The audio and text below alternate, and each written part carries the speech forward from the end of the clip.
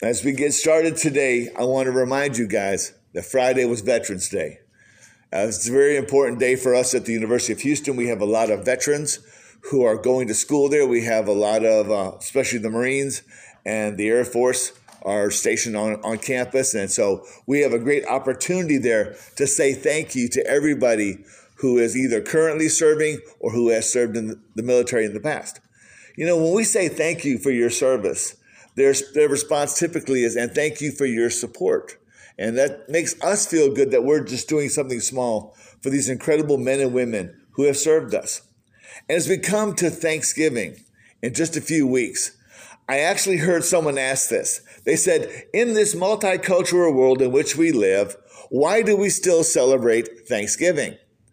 And no, I did not say a thing or show an evil face, although I was flummoxed, absolutely flummoxed that someone would ask a ridiculous question like that. Why do we celebrate Thanksgiving? See, they're thinking that Thanksgiving is only about turkeys and pilgrims and the Native Americans who were here when the Europeans landed and took over the country. They think it's about that. It's not about that. Saying thank you to Almighty God exists in every country all over the world. The ability to stop and say, God, thank you for everything that we have. Thank you for this country. Thank you for our freedoms. Thank you for the people you surround us with, the people you put into our lives. If you are in a family, you should be extremely thankful to God every single day that you share your life with those people. Amen? I mean, who wants to be alone in the world? Who wants to be an isolated person? If you have a family, you have a place where you belong. So if we're not going to be talking about the Pilgrims and the Native Americans, if we're not talking about those things, where does our source of Thanksgiving come from?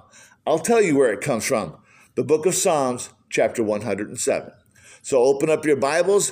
If you want to know where Psalm 107 is, take your Bible, fold it exactly in half, open it, and you're pretty close. You're pretty close. The book of Psalms is dead in the middle of most Bibles. Unless it's a study Bible, then it could be off by just a little bit. Psalm 107, we're going to look at why we should give thanks to God, why we should be grateful people. And there are three special reasons that you will find right here in this scripture, three reasons why we must give thanks, why we have to say thank you to God. And I want you to see them right here. Psalm 107, beginning in verse 1, we have this. We thank God because he has called us home. Now I know what you're thinking. When we say God has called us home, we typically think about funerals. We think about death. No, God has called us to a home. The church is each person in this building, amen? We are the church, but God has given us a place where we can come together. Psalm 107:1, give thanks to the Lord, for he is good. His faithful love endures forever. Let the redeemed of the Lord proclaim that he has redeemed them from the land of the foe, from the hand of the foe, and has gathered them from the lands, from the east and the west, from the north and the south. Some wandered in the desolate wilderness. Pay attention to that. The psalmist is trying to give you a picture that every Jewish person would know about why God is good. Some wandered in the desolate wilderness, finding no place, no way to a city where they could live. They were hungry and thirsty. Their spirits failed within them. Then what changed? Then they cried out to the Lord in their trouble. He rescued them from distress. He led them by the right path to go to a city where they could live. Let them give thanks to the Lord for his faithful love and his wonderful works for all of humanity. For he has satisfied the thirsty and filled the hunger with good things. Underline verse 8. Verse 8 is a line you will see again and again and again. And it says that this idea of giving thanks goes beyond just the people who were there. Of course, this is centered when the children of Israel were in the desert, when they refused to enter the promised land, when they would not go to the home that God had given them. He said, go in there and take it. Oh, Lord, we can't. We're too small. We're too weak. We can't go in there. They're big people. We can't do that. No. Yes, they were told that. They did not believe it. They disobeyed. And yes, they wandered in the desolate wilderness for 40 years. Why? God said, none of those who are of age, who have rejected my gift, none of them will see the promised land. They will wander in that wilderness and they will die there. They will never know the peace and the rest that I intended for them because they turned their back on it. How many people have been raised in church? How many people have gone into a church, into a Sunday school class, into a Bible study? They've gone there, they've seen the promises of God, and yet they refuse to come home. Now, I've been in pastoral ministry for over 30 years. If you go all the way back to the days in seminary and go back to all of that, my days overseas, I've spent about 30 years in ministry. I've seen so many people in so many churches, not just here, but in other countries around the world. And they hear the truth. They hear the offer that God makes that I am going to give you a home. I'm going to give you a safe place with me. You will never be alone. You will never be hungry. You will never be thirsty. I will give you a land dripping with milk and honey. That promise was for Israel then, but there's a promise for us today. How many people live alone, live isolated, desperate, lonely lives because they will not take the promise that God gives them? It amazes me day by day. People say, what do I have to be thankful for? I'm alone. I don't have a husband. I don't have a wife. I don't have a partner. I don't have a stable job. I have no reason to give God thanks. I have nothing. And I think to them, you're alive. You have breath in your body. You have strength in your body. The only thing is you refuse to acknowledge. Remember, back there in verse 6, they were messed up. They were in the desert. They had lost everything. And then he says, then they cried out to the Lord in their trouble. He rescued them from their distress. That's always going to be the turning point. Remember that. No matter who you talk to, no matter how badly their life is messed up, and believe me, we know people whose lives are utterly destroyed by the decisions that they made in life. I've known pastoral couples who had this knowledge of what God intended, and I've seen them turn on each other, and now their marriages are a shipwreck. Why? Because they believed they knew better than God. We've talked about this in the past. Here it was, Israel knew, but they chose not to listen. And they got themselves in a terrible situation. But when they cried out to God, did God say, no, I'm still mad at you. No, you had your chance then, but you're not going to get a chance now. God didn't do that. He said, oh, now you see a problem? Let me bring you home. Let me give you a home where you will belong, where you will be safe. You will have the food you need, the water you need, the comfort, the companionship that you need. How many single people at Thanksgiving, at Christmas, sometimes at Easter, find themselves wandering into a church because they are so desperately lonely, they need some place where they feel like they are part of something. And they get there and they experience it, and they go, this is wonderful, I love this. But then something happens, and they go, you know what, I'm better now, I feel better, I don't need this now, I can go out there and make it on my own. Isn't it amazing to me that God just does so much and people keep rejecting him? As soon as they're feeling better about their life, they just turn their back on him. I don't need him today. Maybe in the future I'll need him, but not today. So the very first reason we should give thanks to the Lord, not the Pilgrims, not the Native Americans, not the turkeys. I mean, if you're turkey intolerant, you can't eat it. You can still be happy at Thanksgiving. Why? Because God has given you a home with him, a safe place. And this church should always be a safe place for those who seek God. But the second thing I want you to see is this. He has shown us grace and he has shown us mercy. Psalm 107:10. Others sat in darkness and gloom, prisoners in cruel chains, because they rebelled against God's commands, and they despised the counsel of the Most High. That word despised, that's a strong word. It means they saw the very words of God as foolishness. How many people do you know, and I know a bunch, who think, oh, the Bible's nothing more than old stories. It's old wives' tales. It's nonsense that we can ignore because it doesn't apply to the real world. If it didn't apply to the real world, why would you be here every week listening to it? It has something to say to you. It has something to show you. And when you're willing to listen, it is so much better. But it says they rebelled against God's commands, despised his counsel. He broke their spirits with hard labor. They stumbled, and there was no one to help them. How many people today are broken because of their decisions? I'll say it again.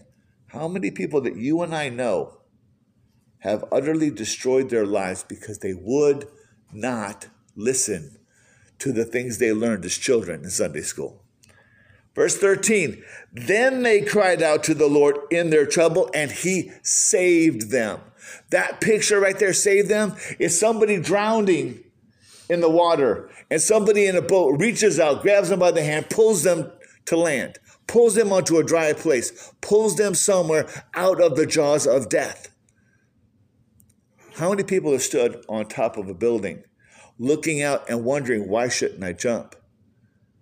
You know, at U of H, we've seen students, beautiful, bright, intelligent people, stand on the tops of buildings and then decide to leap because they couldn't find a reason to live one more day. And it confounds me that people measure their life by how much financial success they think they're going to find, or by their popularity, or by how well they're doing in a class. And I am amazed that people throw away life so easily when life itself is the greatest of all gifts. It says, they cried out to him in their trouble, and he saved them from their distress. He brought them out of darkness and gloom and broke their chains apart. Let them give thanks to the Lord for his faithful love and his wonderful works for all of humanity. There's that phrase again. Let all of them give his gifts to humanity. For he has broken down the bronze gate and cut the iron bars. You can go all the way back to Egypt. And they were enslaved. They were slaves building the pyramids for the pharaohs. They were captive in a foreign land. And God set them free. There's a little more here than this, though. Y'all's brains should be thinking, wait. Broke down the bronze gates, cut the iron bars. Does anybody know about the fall of Babylon? Babylon, which for 70 years held the Israelites captive. You see, they got out of Egypt because God is good all the time. Then they were taken captive. Why? Because they turned their back on God, and God allowed the Babylonians under Nebuchadnezzar to take them captive. Do you know how the great city of Babylon fell? A cat named Cyrus, Medo-Persian. He dammed up the water. And you know what happened? The water went down. And the Babylonians, being terrible engineers, built bars over all the rivers, over all the aqueducts. And the bars went down into the water, but they didn't go to the bottom. These guys dammed up the river, and they walked an army under the gates, under the siege gates. And they walked them right into the city and took over the city before anybody knew they were there. How amazing is it? These bronze gates, these iron bars that were meant to keep Israel captive, disappeared. And when Cyrus came in, he was brought a message, a scripture that named him by name and said, Cyrus is my servant. Cyrus is my messenger. He will set you free. You know what Cyrus did? This conquering man? Oh, cool. Let them go. Send them home. Let them rebuild their temple. Let them rebuild their city. He wasn't going to fight God. God gave him the city. He knew it. Cyrus's name appears in the scriptures before he's ever born. And then when he takes the city, yo, king, this is why you're here. Because God put you here to set us free. Okay, you're good. See, he was smart. He knew. He didn't have to show them grace and mercy. He told them they would be captive for 70 years, and they were captive for 70 years. Then, in the midst of all of that, they cried out. They begged God, God, give us another chance. Let us go one more time. And he sent them a deliverer. Not an Israelite, not a Messiah. He sent them Cyrus, king of the Persians. Sent them in and set them free. Tell me God isn't amazing when he can use even a pagan to accomplish his purposes. God has shown us grace and mercy. Why? How many people that you know, that I know, were captive to alcoholism, drug abuse? They were in destructive relationships. They were in situations, like I said, I know people, I know Christian people in ministry turning on each other and abusing each other. And it's heart-wrenching that people who know the truth of God can forget all of God's goodness, all of God's grace, all of his mercy, and they do these terrible things that happen only in the world and should never be seen among God's people. But it happens. But you know what? In the midst of all that, when you come out of that terrible relationship, there is grace, there is mercy, there is restoration, because our God is a redeeming God. Amen? You want a reason to have Thanksgiving? Because our God redeems whosoever will call upon his name. That's why Jesus said, no, whoever calls upon my name will not be punished. I will redeem them. I will bring them back. I will be the propitiation for their sin. I will wipe it out. Whosoever calls upon the name of the Lord will, not can, will be saved. You want to give somebody good news this week? Tell them that. Yeah, tell them there's a surgery. Yeah, tell them there's a baby. Yeah, tell them you rode 28 miles. Tell them that Jesus saves. That's the best news anybody can get at one of the loneliest times of the year. This is the loneliest time of the year. More suicides, more desperate acts, more people crying out for love, crying out for mercy and grace. Here's mercy and grace. And it comes where? Through the church, through God's people. I want you to remember that. You are the instruments of God's grace and mercy.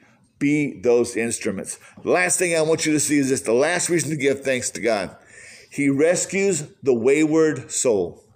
If you don't know what wayward is somebody who is traveling a way and gets lost and gets off of the road. He gets stranded somewhere out there in the middle of nowhere where you shouldn't be in the first place. Psalm 107:17. Fools suffered affliction because of their rebellious ways and their sins. You want to know why people get in deep water and they screw up their lives and they get lost? Because they are rebellious against God's plan. God says, don't do this. I'm going to do this. God says, don't live this way. I'm going to live this way. I'm going to make my own course. I am the master of my own fate. Only an absolute moron, an absolute idiot believes they are the master of their own fate. You might be the master of your own destruction. You might be the master of your own collapse. But God is the master of all things. That's how a pagan king can march under a gate and free a people that God intends to free. So fools suffered affliction because of their rebellious ways and their sins. They loathed all food and came near the gates of death. Here we go again. Then they cried out to the Lord in their trouble. He saved them from their distress. He sent his word and healed them. He rescued them from the pit. Verse 21, here we go again. Let them give thanks to the Lord for his faithful love and his wonderful works for all humanity. If you're wondering why this sounds like this is a psalm. Translate to a song. These original verses would have been sung by maybe one half of a choir. Then the other half of the choir would have responded, let them give thanks to the Lord. So you would have a verse and you would have a response. A verse and a response. For those of you who did not grow up in the Catholic Church, this is why you have that model in the Catholic Church. This call and response, very Jewish, very much what you would hear resounding in the temple. Could you imagine being in the temple and Jesus is there and you hear these words blasted from one side of the sanctuary and you hear the response from the other side? Yeah, this is what happened, and I was lost, and I was messed up, and God saved me. Give thanks to God because he is good. Let them offer sacrifices of thanksgiving and announce his works with shouts of joy. Thanksgiving is for telling how good God is. You know, the Pilgrims nearly got wiped out that first winter, but thank you, Native Americans. We were there. We helped y'all stay alive. It was all good. Then we had our fish and salmon and everything except turkeys. We didn't have turkeys at the first one. I mean, I wasn't there, but I hear, right? They celebrated what? The goodness of God in sending them, the Native Americans, to show them how to stay alive in this new land. You don't think God put them there? He put them there for a reason, to save that seed that he was going to plant in this country. So let them offer sacrifices of thanksgiving and announce his works with shouts of joy. Others went to sea in ships, conducting trade on the vast waters. They saw the Lord's works, his wonderful works in the deep. If you've ever seen whales breach the surface, we saw them in Boston. If you've ever seen whales breach the surface and blow that spume into the air, you know how good our God is, because he didn't just make chihuahuas. He made blue whales and humpback whales and these amazing creatures that live in the depth. Have you seen lately? They have been finding jellyfish that are like 18 feet long. Massive, massive creatures. And our God is the God who made them all. I think it's amazing. He spoke and raised a tempest and stirred up the waters of the sea, rising up to the sky, sinking down to the depths. Their courage melting away in anguish, they reeled and cried out to the Lord in their trouble, and he brought them out of their distress. He stilled the storm to the murmur, and the waves of the sea were hushed. They rejoiced when the waves grew quiet. Then he guided them to the harbor they longed for. See that? People are lost in a storm. They are lost at sea. They are begging, crying, their eyes straining to find safety. And God is the only one who can lead them to safe harbor, if only they knew. Then verse 31, let them give thanks to the Lord for his faithful love and his wonderful works for all of humanity. Read this passage. What do you think about? You start off at the very beginning. You're thinking, okay, Jonah's out there and he's running away from God. He's supposed to go one direction. He goes the other. And God sends a storm. And the sailors go, this is not a natural storm. Okay, who sinned against their God? Whoops, it's you. Over the side you go. And instead of taking him into the depths to kill him, he took him into the depths so that in those depths, in that place of death, he could be reminded that God is good, that God is the deliverer, God is the redeemer. And then that fish, that giant fish, took him right to where he needed to be, spewed him up on the land, and let him go finish God's work. Oh, by the way, if you think Jonah was looking good coming out of the whale, you're wrong. Being in that stomach with all those gastric juices, his skin was probably bleached and blistered. So he looked like death warmed over when he came out of there. What did he say? One thing, this many days y'all are dead meat. And he stopped. He didn't elaborate. He didn't preach a 30-minute sermon. He gave him one warning, walked off, but he looked like the angel of death in person. And they responded. But you read this some more. And you know what? I think about this when the disciples were on the Sea of Galilee. And these are fishermen. They've been out there a dozen times. They know those waters. And the storm comes up. They start freaking out. Why? Because they think they're going to die. Jesus, don't you care we're about to get swamped over by all this water? He says, are you serious? Are you seriously doubting me after everything you've seen? He gets up and says, water, shut up. Goes back to bed. And when the water clears, when the storm clears, they're at land. They are where they needed to be. That's how our life can be. We can think that we are so far from shore. We are so far from hope. We are so far from an answer.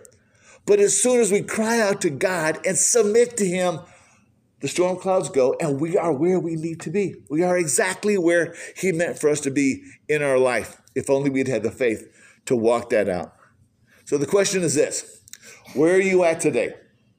Are you sinking in a storm, or are you walking on the water? Remember, Peter tried to walk on the water. He got pretty far. See, everybody dogs Peter for not making it out there. But he was the only one who tried. He was the only one who stepped out on the water and started walking. Okay, he got messed up on the way, but he tried. And the Lord knew it, and the Lord built on that. So where are you at today? Are you walking on that water, or are you sinking in the water? Are you confused as about what to do, how to live your life, how to make the decisions you need to make? Or are you confident that the God who began a good work in you will never stop working in you until he calls you really home? Think about, where are you today? Where are we in life? Are you trusting in your strength, your brains, your skill, your abilities? Because it says right here, it says they were out there and their skills came to nothing. It came to nothing. He had to still the storm to a hush, and then they could see where they truly were. Where are you at in life today? Are you walking confidently? I know a lot of people that are in the midst of decisions. You're trying to decide what to do. You're trying to decide how to go forward. You're looking for that path through the Red Sea. God will show you. And we've seen it again and again and again. They cried out to the Lord in their trouble, and he delivered them from their distress. Isn't that amazing? That phrase again and again. Then they gave thanks to God, who did a wonderful work for all of humanity. What was the wonderful work for all of humanity? Remember, this is the Psalms. This is Old Testament. This is pre-Jesus. And yet he says again and again, his wonderful works for all of humanity. What was that wonderful work? Sending his son. Coming as a human. I was talking to Miss Sue earlier, and I was trying to explain the Trinity.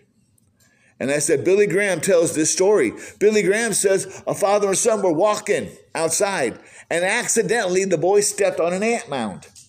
Pulled his foot back. He said, oh my gosh, I feel terrible.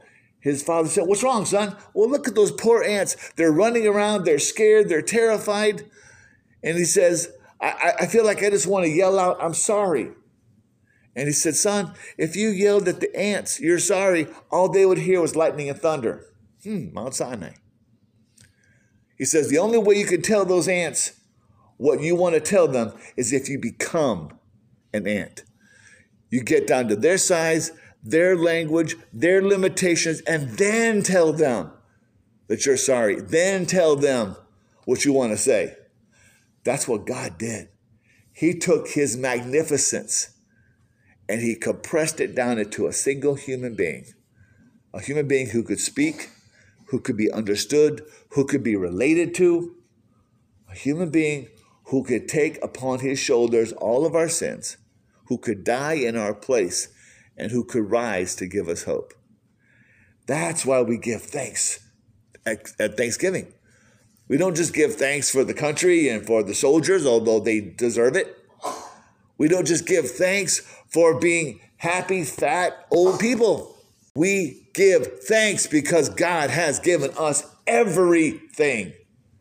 I don't care how long you've worked, how hard you've worked, you have nothing that God hasn't given you. Because he gave you life. And he gave you the ability to do what you've done. Amen? So let's give thanks to the Lord for his wonderful works for all of humanity. Let's pray.